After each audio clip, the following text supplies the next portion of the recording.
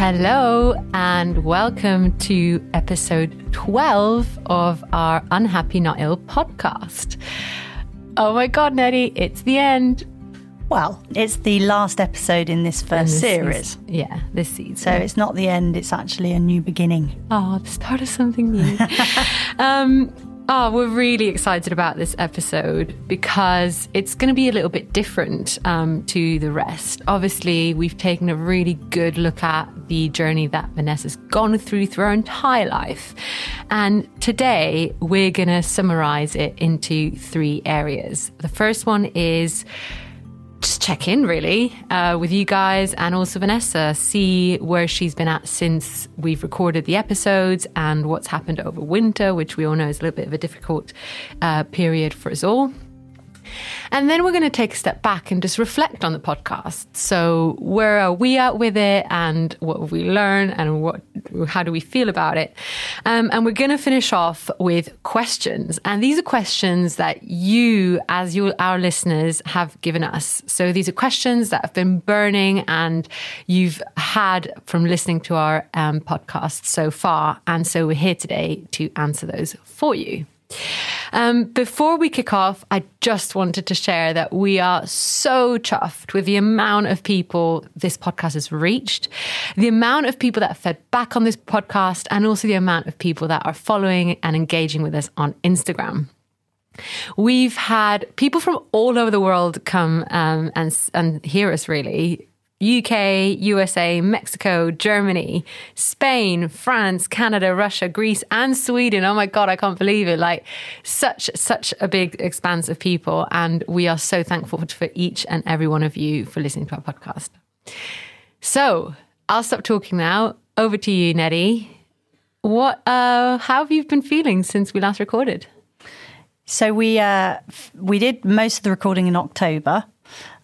Which was the start of the winter. And the winter is not a good time for anyone, I don't think, but definitely has never been traditionally a great time for me. Yeah, agreed. And this was my first winter off meds, so safely off meds, and actually my first winter off meds and not working in the way that I used to work. So I've had tough winters before when I was, there was a period of my life where, if you recall, I did come off the meds, but not safely and definitely not at the right time and in a sustainable way.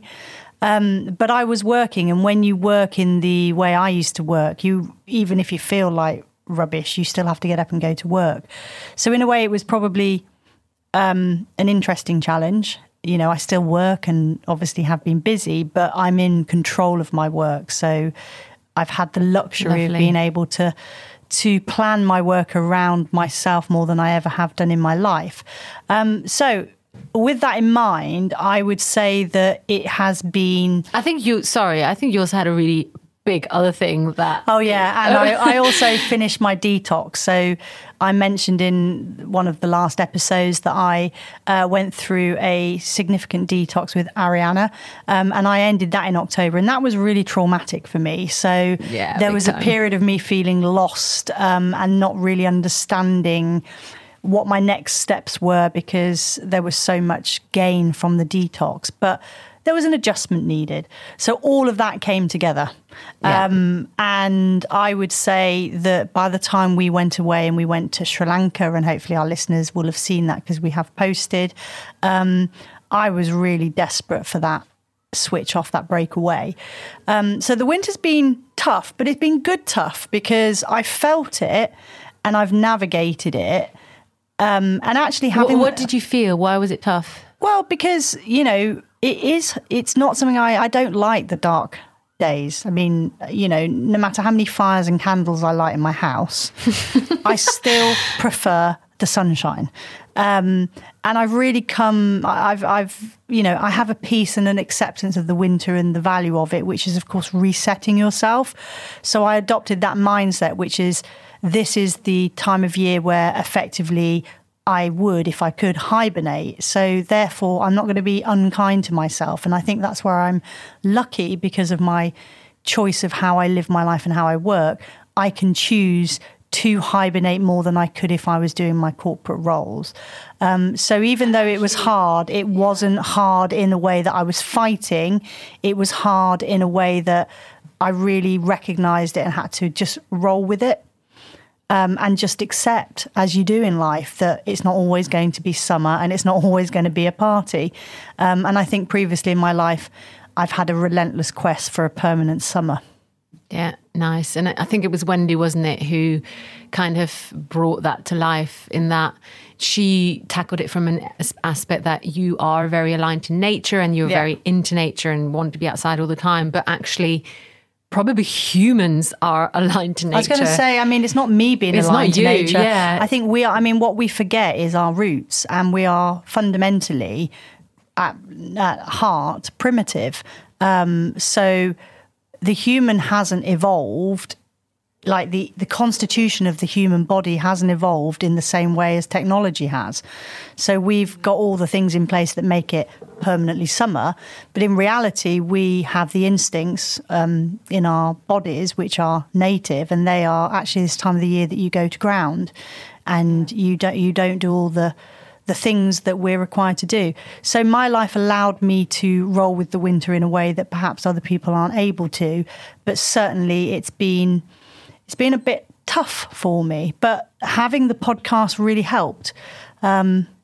Interesting. You know, being able to listen to myself in the episodes that have been released. And actually that's quite different to how you thought it would be. Yeah, absolutely. I mean, I was dreading listening to myself. Literally.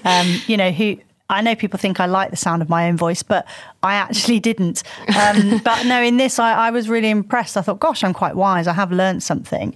And I think I said to you, I don't really think I would ever need therapy now. I could just listen to myself, because you realise that, you know, all of the struggles I've had, all of the things I've tried, because I've always been absolutely tenacious in trying to fix everything. You know, it was worthwhile, because I have found the wood in the trees, you know, so it's been really good. So it was tough, the winter, but I did the right things, and therefore I haven't at any point, not once, A, been depressed, and B, I have been unhappy, but unhappy, it's okay to be unhappy, because I can't be happy all the time. And again, that was another misunderstanding. So there were times where I was unhappy, and there were times I felt frustrated, and we've had those discussions. But talking about it, accepting it, gave me what I needed to just go, well, I've just got to ride this wave and, you know, do the things that I know make me feel better. And one of those things, of course, is getting away. Now, I know everyone hasn't got the ability to go away as we did, but getting away doesn't have to always be physical. But in my case, it was getting away, getting some sunshine, and having that time to switch my head off and just get back to root. And I think you make a really valid point there, Vanessa, because obviously the way we've kind of explored and delivered the podcast is we get to this point where we talk about your freedom. Yeah. And actually the definition of freedom isn't being in a constant state of happy. It isn't being in a constant state where all of the tools and mechanisms that you've learned and adapted to ensure that you don't get depressed are being used all the time. In fact, it's acceptance. I remember you were like September, October time, you were really into your routines. You know, every morning you would meditate and you would do your breath work, and you'd go outdoors and you'd cuddle the dogs and you'd do your drinks, you know, your drinks routines. P.S. guys, we're going to be talking about ginger, lemon and honey or maple syrup in the Instagram, because it's a freaking lifesaver. But you did lose it. You lost your routine, and you lost your almost your mojo, but also your tactics.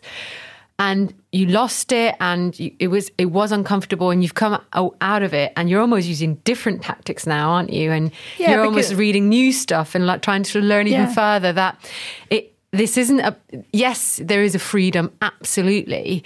But the freedom is there to be rediscovered constantly and all the time. Well, it's about being agile, isn't it? And I mean, this is the thing, you know, when you You look at, there's loads of stuff out there about mental health because it is the winter and. But a lot of it is very sort of, you know, punishing for people because they think, well, I haven't got time to do that. And that's not what this is about. This is about being adaptable. So like you say, I'm very good with routines, probably better than anyone I know. Actually, I'm really disciplined. But your routine can't always be the same. So it's about being able to kind of adapt and think, well, what is it I can do now and what's going to work for me now? Because I'm not able to do the perfect routine all the time. And if I do the perfect routine, maybe I can't do it to perfection. So, yeah. And I think, like, having reflected on the podcast, it was actually quite nice to listen to the podcast, having recorded it, because even when you're recording it, you can never really remember how it's going to flow. So it flowed really well. But actually, what really stuck with me is how a lot of the routes I took in my life were all about what was easy.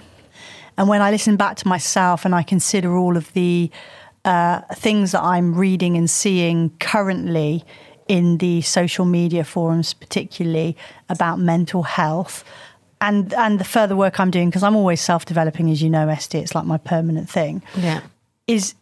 We're conditioned. I really do truly believe in this society, we're conditioned to do what is easy. When did you give us some example of when you took the easy routes? Well, we're conditioned to do what's the easy thing. So in life, it's much easier to conform with societal expectations. So when I was younger, I've talked about it. It was like, you're quite bright, so you should do law, medicine, accountancy, whatever.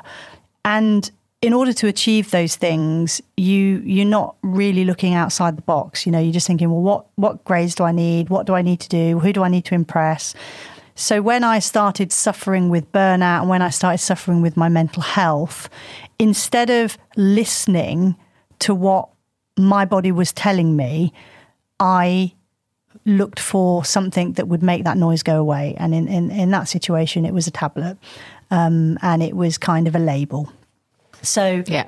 I have also, when I listen to the podcast, it makes me realise really strongly that we are in society doing such a disservice to our children. We are not teaching them the very important things in life. And I'm not saying that's everybody, because there's always going to be pockets of the population that do it. But en masse, our drivers are about academic or creative success. They're not about simply being and being a human being. So I probably would say that my reflections from my podcast are things like there's so many learnings in it for people to understand that, the journey of life is really, really tough. And we have to accept that. We can't change it. We can't make it easier. There are no shortcuts in life. What we have to help people understand, and ideally from a young age, is that life is hard, and that's okay. And you're not always going to feel good, and that's okay. And very often you're going to feel shit, and that's normal. I was never taught that. And I don't think people are taught that. Yeah. Because we're always showing shiny, great things, like everybody's got loads of money, everybody looks great, everybody finds things, they've got the best bodies, the best hairs, the best clothes. And even back when I was young and we didn't have Instagram, that was the case. Now it's 100 times worse. And then I reflect on sort of like the educational aspect. In society, we drive people to achieve. We say that's success. I don't think it is. I think we need to go back to basics. We need to teach people to feel. We need to teach people to be compassionate and to be kind. And all the other stuff will come. Yeah. But what happens is we teach them the other stuff, and then we spend our life working out what's actually really fundamental. So I think that was the thing that really struck me from our podcast, that we're wired and conditioned to find shortcuts to get to societal success. I'm just going to intervene here really quickly, because so obviously we train in the gym and I've got a personal trainer who's lovely. But when I do exercise in the gym, I notice that when I've done the same movement about 5-6 times, your body just kind of take the shortcut and go, oh, well, if I do this, it's not that painful. And And my personal trainer very wisely says, that's your body wanting to make it easier for itself. Yeah. Because that's how basically we're wired. Yeah. So there's a bit around societal pressures, 100%, and expectations of that, of, you know, it is about being easy, but making it easy, but it's also about, well, we need to grow our GDP of our economy every single year, and therefore we need to be a productive country, and therefore we all need to work, and we need to work consistently so that we can grow our GDP. And how do we consistency? Because people So fail. if you're ill, have a tablet. Yeah. If you're not feeling well, doesn't matter, still come to work. Yeah. Hopefully that's slightly changed now because of COVID, and people are a bit like, oh, if you're ill, don't come to work. Yeah. But it's almost like we've just been on this grow trajectory. And my mum told me this once, and it's still so valid. She said, the only thing that grows continuously until it dies is cancer. It is not healthy to continuously grow.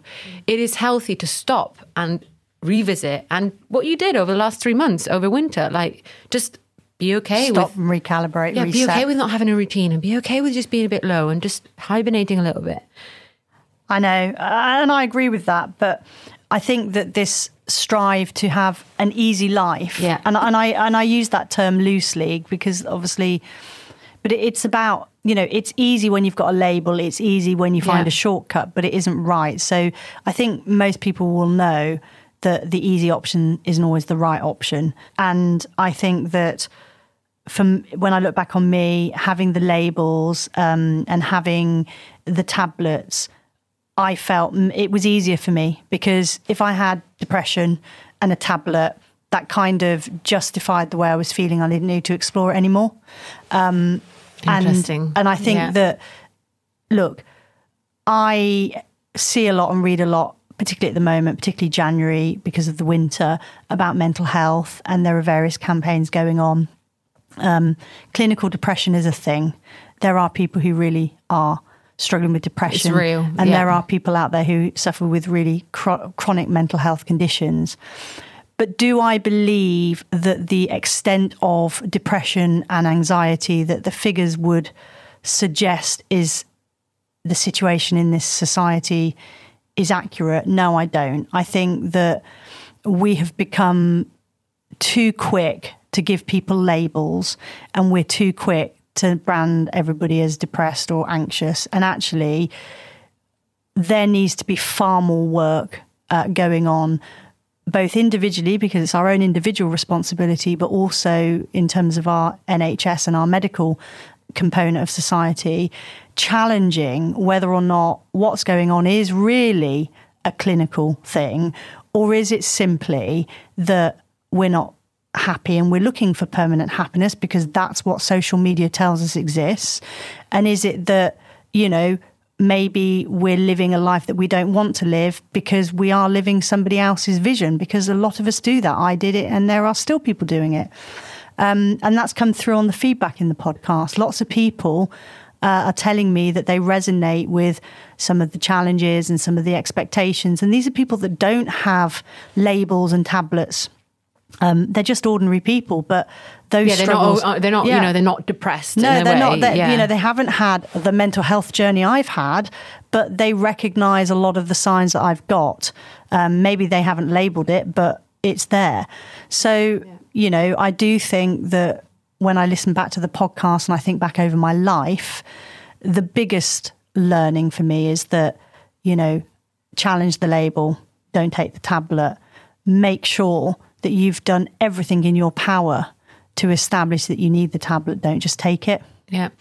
And Vanessa, I think that's obviously amazing feedback, and it's something that people can take away. I really do believe that, especially GPs, because it is the first point of call when you're not feeling right in the UK, especially, you know, general practitioners have a role to play in this as well. And what kind of questions would you like to be asked by your GP instead of being offered the tablet? Well, I mean, you know what? I don't know whether GPs are... There are some really good GPs out there who are very much on the, you know, on the way with how they advise people. And the NHS has recently changed their guidance and said, you know, you should offer people talking before you give them tablets. So, but you know, the thing is, Hallelujah, by the way. Yeah, it is. But you know what? A lot of the talking isn't necessarily the right talking. I think the key thing when you're looking at your mental health is you need to have a whole picture. And Western medicine, rather than GPs, is all about what's the problem. Let's get what's the symptom. Okay, they never really look for the root cause of the problem. So I think that we GPs need to be more tuned in to the patient they've got in front of them, which they can't be because of the pressures. 10-minute slots. The pressures on them. Yeah. But also there's a huge part of nutrition. A lot of this is about nutrition. If I knew then what I know now about the power of what we eat in terms of the medicinal power, a lot of this could be avoided. And I still don't know any GP that would ever look at nutrition. So I think it's hard to say what would I need. I think they have to build a picture like anything. If you're building a hotel, you don't just go to site and like chuck up some bricks. You have to do massive investigation into what you're doing and the materials you're using, get all the consent. You know, it takes time. It takes time. And I don't think our Western medical doctors really necessarily have that role. Yeah. So I can't really give you a tip because, you know, there are some great doctors out there, but there are some doctors out there who just, like we all do, look for the easy option to get them out of the room and you know, take away the risk. And there's probably no doubt that in the short term, tablets save lives because they numb the feeling, so you take away the risk. But in the long term, it causes so much suffering. And I know for a fact that if I'd have had a doctor that knew me better and understood me better and helped me look at myself differently, I could have saved myself a lot of suffering. Yeah. Because all I did was delay my suffering and build it up. I didn't actually solve the problem. And when you are depressed, they give you tablets because they want to get you to a point where you can talk. That's the rationale. You know, you're too depressed to talk, so we need to kind of get you level before you talk. I don't think I agree with that. Like, you need to feel when you're talking. Yeah, so yes, you could be really depressed and it can be horrendous, but that's the power of the feeling and the talking. Like, it has to be horrendous. Whereas by the time I got to the talking stage, I was kind of numb. So I didn't really feel the things that I needed to feel. And so going back to this winter, you know, I really felt things, but I've been okay with feeling it. And like you said, it's okay to feel bad. And I know that there's lots of social media out there that says it's okay to not be okay and all of that. But we say all that stuff, but it's still not really okay to not be okay. Yeah. So until that changes, it's not really going to change massively. Yeah. Oh, I know it's a common knowledge and so publicized out there now that failure is good, and actually the only way you can learn is through failure. We've both read a book from Abby Wambach, haven't we, called The Wolf Pack. By the way, really short book. It took us like an hour to read it. I really, really recommend it. But despite it being short, she really rams down. It's powerful. Yeah, it's powerful, but she really rams down this message of you don't learn if you don't fail. Yeah. And this can be really, really well put in place into what we're trying to say, which is, how can you learn about yourself? How can you feel? How can you change things if you don't feel unwell? Yeah, I mean, and you don't let yourself feel unwell. I've reframed that term now, that failing is now growing. So it's, you know, you're right. There's lots of things out there that talk about, you know, that, you know, you have to fail to succeed, et cetera, et cetera. But for me, it's not really about success, as I've often said. Yeah. It's about growth, and failing is growth, because when you fail, you do feel and you do learn and you do all the things that you need to do to grow. You know, they talk about growing pain. So if you're not in any pain, you can't be growing, can you? And it's the same with failing. So the fear of failing, which I had for so many years because I was chasing the illusion of perfection, and still, by the way, don't like the idea of failing. But I think you just have to learn to accept that we are going to fail. Yeah.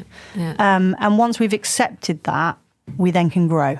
This thought's just come into my mind, and it casts back to basically the 1800s and the early 1900s where, there used to be operations happening on human beings, and there used to be quite, big medical procedures done on human beings without any anesthetic because it didn't exist. And the theory back then was actually because the body is being put under so much pain and under so much stress, it heals faster. And it's only since we've introduced painkillers and numbers that actually we're just not accepting pain. Yeah, and society you can see that wants to stop pain. Yeah, it is, and you can see it with what's happened with COVID.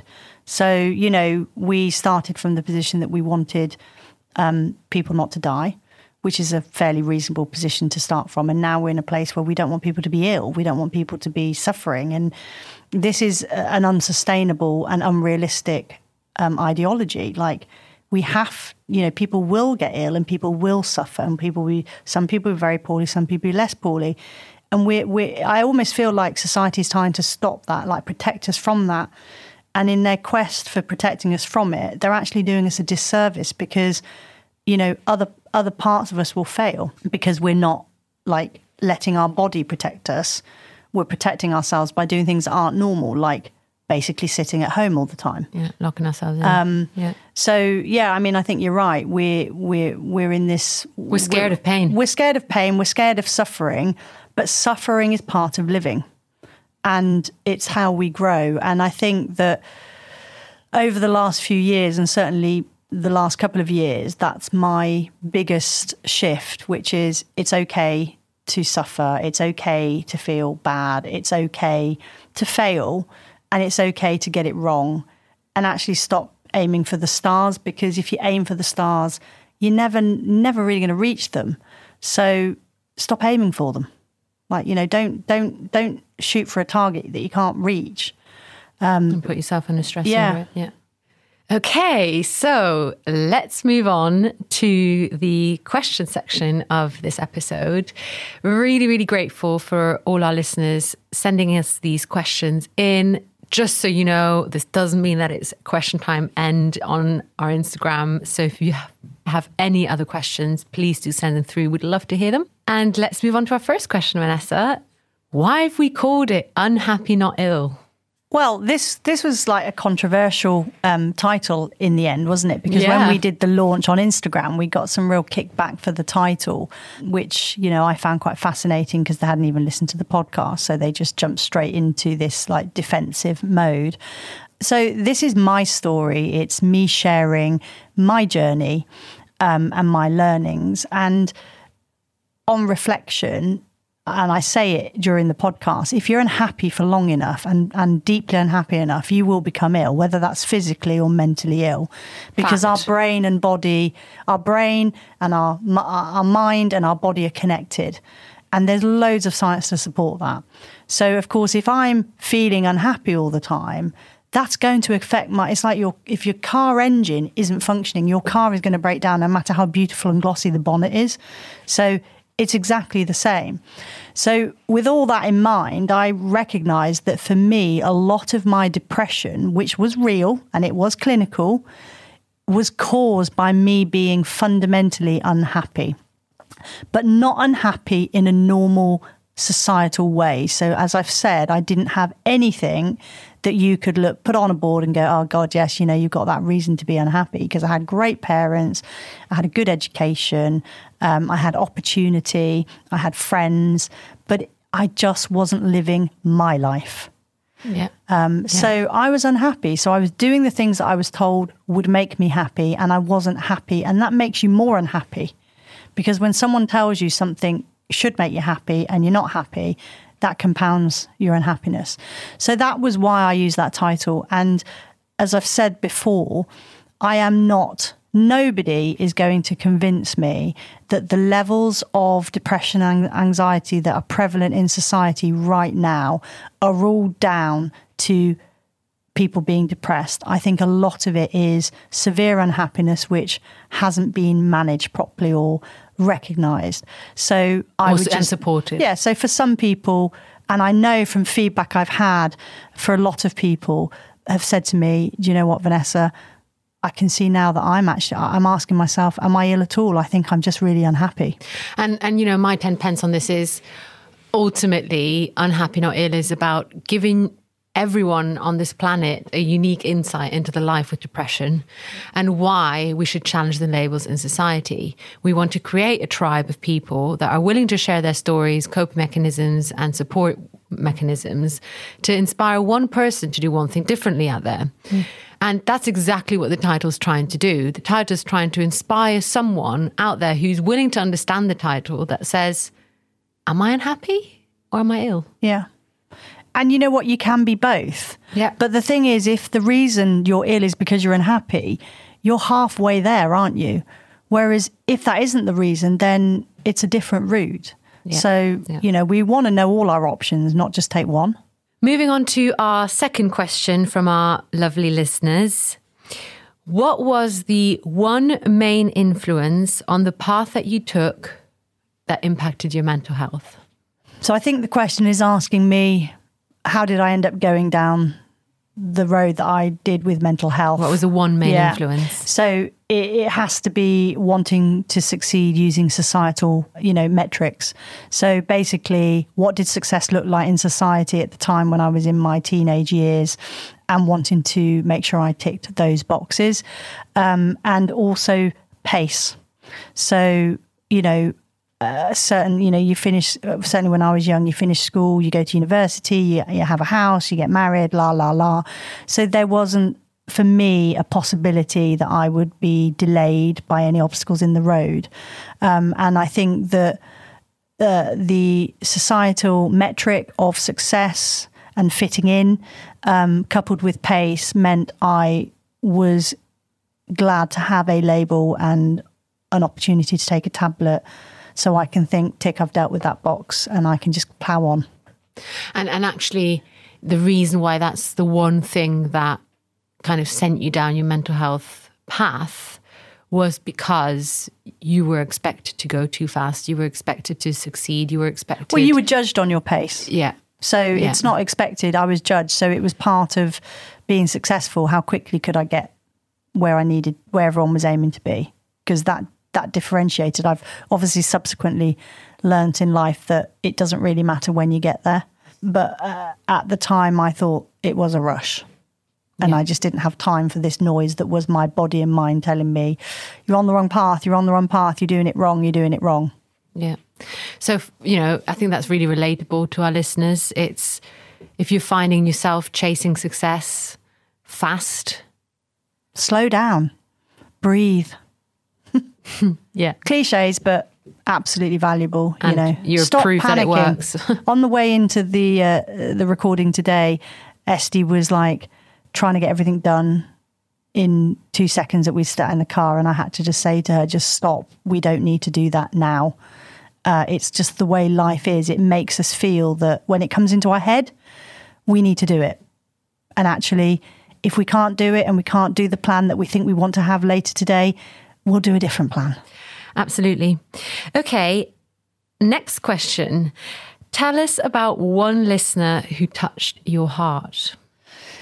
So I've had so much... literally so much. really positive feedback since launching the podcast. And the one thing I did, because I wanted to be the change that I want to see, was I went against the societal prescription of not being too authentic or vulnerable on LinkedIn, and I launched it on LinkedIn. And I had loads of, really positive feedback from that. But one particularly stood out to me, and that was somebody I've known since I was training in law back in the 1990s. And she's a partner in a law firm, Rachel Lynn. And her feedback on the LinkedIn post actually brought tears to my eyes. I had quite a lot of tears because I'm in the world of feeling now. So it has made me very tearful on several occasions. But why hers really touched me was because I could feel her frustration that this is still a thing. She's known me for that long. She's a very significant person in my life. She's we've been friends for years. We've trained together. We've grown together. And she's always been such a strong supporter of mine, and her feedback really touched me because she defined me as brave and all really good stuff. Oh, baby, well done. So that was that touched my heart, as you can tell. Oh, well done, darling. And it's good because, like, people tell me I'm brave and courageous, and they're just words, but I kind of got what they meant because it is brave. I'm probably, I took a risk because some people, regardless of what anybody likes to think, they will box me and judge me for what I've done. Absolutely. But the way I justify it is, well, I don't want to work with people like that anyway. I'm not in the world of faking it anymore. So it's vulnerability and authenticity all the way for me. But that comment, along with, there was another guy, Nigel Osman, who also said something fantastic about how I've always inspired him and continue to inspire him. And this is a guy that spends his day working and saving people who are victims of modern slavery. So to get that type of feedback from somebody who is such a real person touched my heart. Just casting back to Rachel, I've got her message here. She says, "This is for all of us, those who suffer, those who know and love people that have suffered, and those that have absolutely no experience, to show compassion, kindness and acceptance." I think that's a really good summary of what we've been doing here, and probably why it touched your heart. Yeah. Okay, moving on to our second to last question. What's the most important thing you've learned in your life? That it's a journey and it's impermanent. And it's for living and experiencing and feeling. It's not for achieving perfection. So that, I think, has been the biggest learning for me over the last 47 years. Boom. We're definitely not here to be perfect and to achieve societal success. When we die, and I always remember this because when my sort of cousin / uncle, he was obviously a great uncle of sorts, died, and he had a really good career, and he was financially comfortable, but he didn't have any kids, and he didn't have his wife around him, and he didn't have much family around him until the later days. And he wasn't interested in what he had achieved in his career. He wasn't interested in the money he had in his bank. He was interested in the people around him.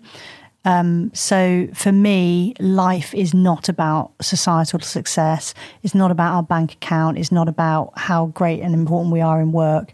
It's about how we make people feel. Gold dust. That is what I live my life for now, which is experiencing it, living it, and making sure that people like to have me around. Because how much money I've got, what car I drive, what house I live in means nothing when you're leaving this life. Yeah. You know? Love it. And to the last question of our season and episode today, what is the one thing the podcast has done for someone that you did not expect? It's not that it's done it for someone. I think when you do a podcast, whoever knew I was going to do a podcast, but I think what has really surprised me with the podcast is the reach it's had. And I don't mean about how many countries, I mean about the sort of diversity of people that seem to have resonated with it. So it isn't just people that have had a horrendous journey with mental health like me. There are people, actually, majority of people who are, again, on the face of it, very successful and have the perfect life, who are telling me that they resonate with so much, and it's making them think about their relationship with their kids, or, what even their children are achieving. So it's nice to know that, as we said at the outset, that we're just regular people, and in that vein, regular people are relating to it. So that was our goal, to get a story like this out there, just so that everybody that looked in on me and thought I was something that would always be happy, perfect and successful because I had all the accolades that are associated with someone like me, but actually I wasn't that happy, and therefore it kind of justified the fact that they're not happy, because it's okay to be unhappy even when you seemingly have everything everybody is seeking to achieve. So yeah, that I think is the thing that I've really been overwhelmed by. Yeah, just the sheer resignation of people. Resignation, yeah. To even the smallest thing that we've said that we didn't even think would resonate. Well, it is relatability, isn't it? That's what we wanted, and that's what we've got. So, and you know, I just hope now that this is episode 12, and I hope now that we go on and do season 2 where we share other people's stories. And it leads me really nicely into what I just wanted to close this episode with for everyone. We are going to be doing a season 2. Season 2 isn't going to be about Vanessa or me. It's going to be about all the regular people out there who have also suffered, who have also had a traumatic journey and have created coping mechanisms or surviving strategies that they feel they want to share with the rest of the world. Yeah, and it doesn't have to be depression. I mean, it can be your story. Yeah. It can be addiction. It can be depression. It can be anxiety. It can just be your way. Yeah, your way of coping. Your freedom, your way. Because the one thing I really want to impress before we leave today is finding my freedom is this simple. I've learned to accept life as it is, and that sets me free. Nice. So that's exactly how we're going to leave you guys with today. If you want to be a guest on our season 2, please follow us on Instagram, go into our bio. In there, you'll find a link that's called Share Your Story. You'll fill out a really, really short form, all massively confidential, of course. But it just means that we get a feel of what you've gone through, but also how you've coped. And we get the most broadest range of varieties of how people have coped and what their coping strategies are. You'll then be contacted and invited to record in an episode in our next season. So please, if you or know someone that would like to share their story, please get in touch. Yeah, because remember, we have to share to dare. It's been a pleasure. It's been great, guys. Thank you very much. And I'm so glad the spotlight now comes off me. Enjoy, everyone. Bye. Bye.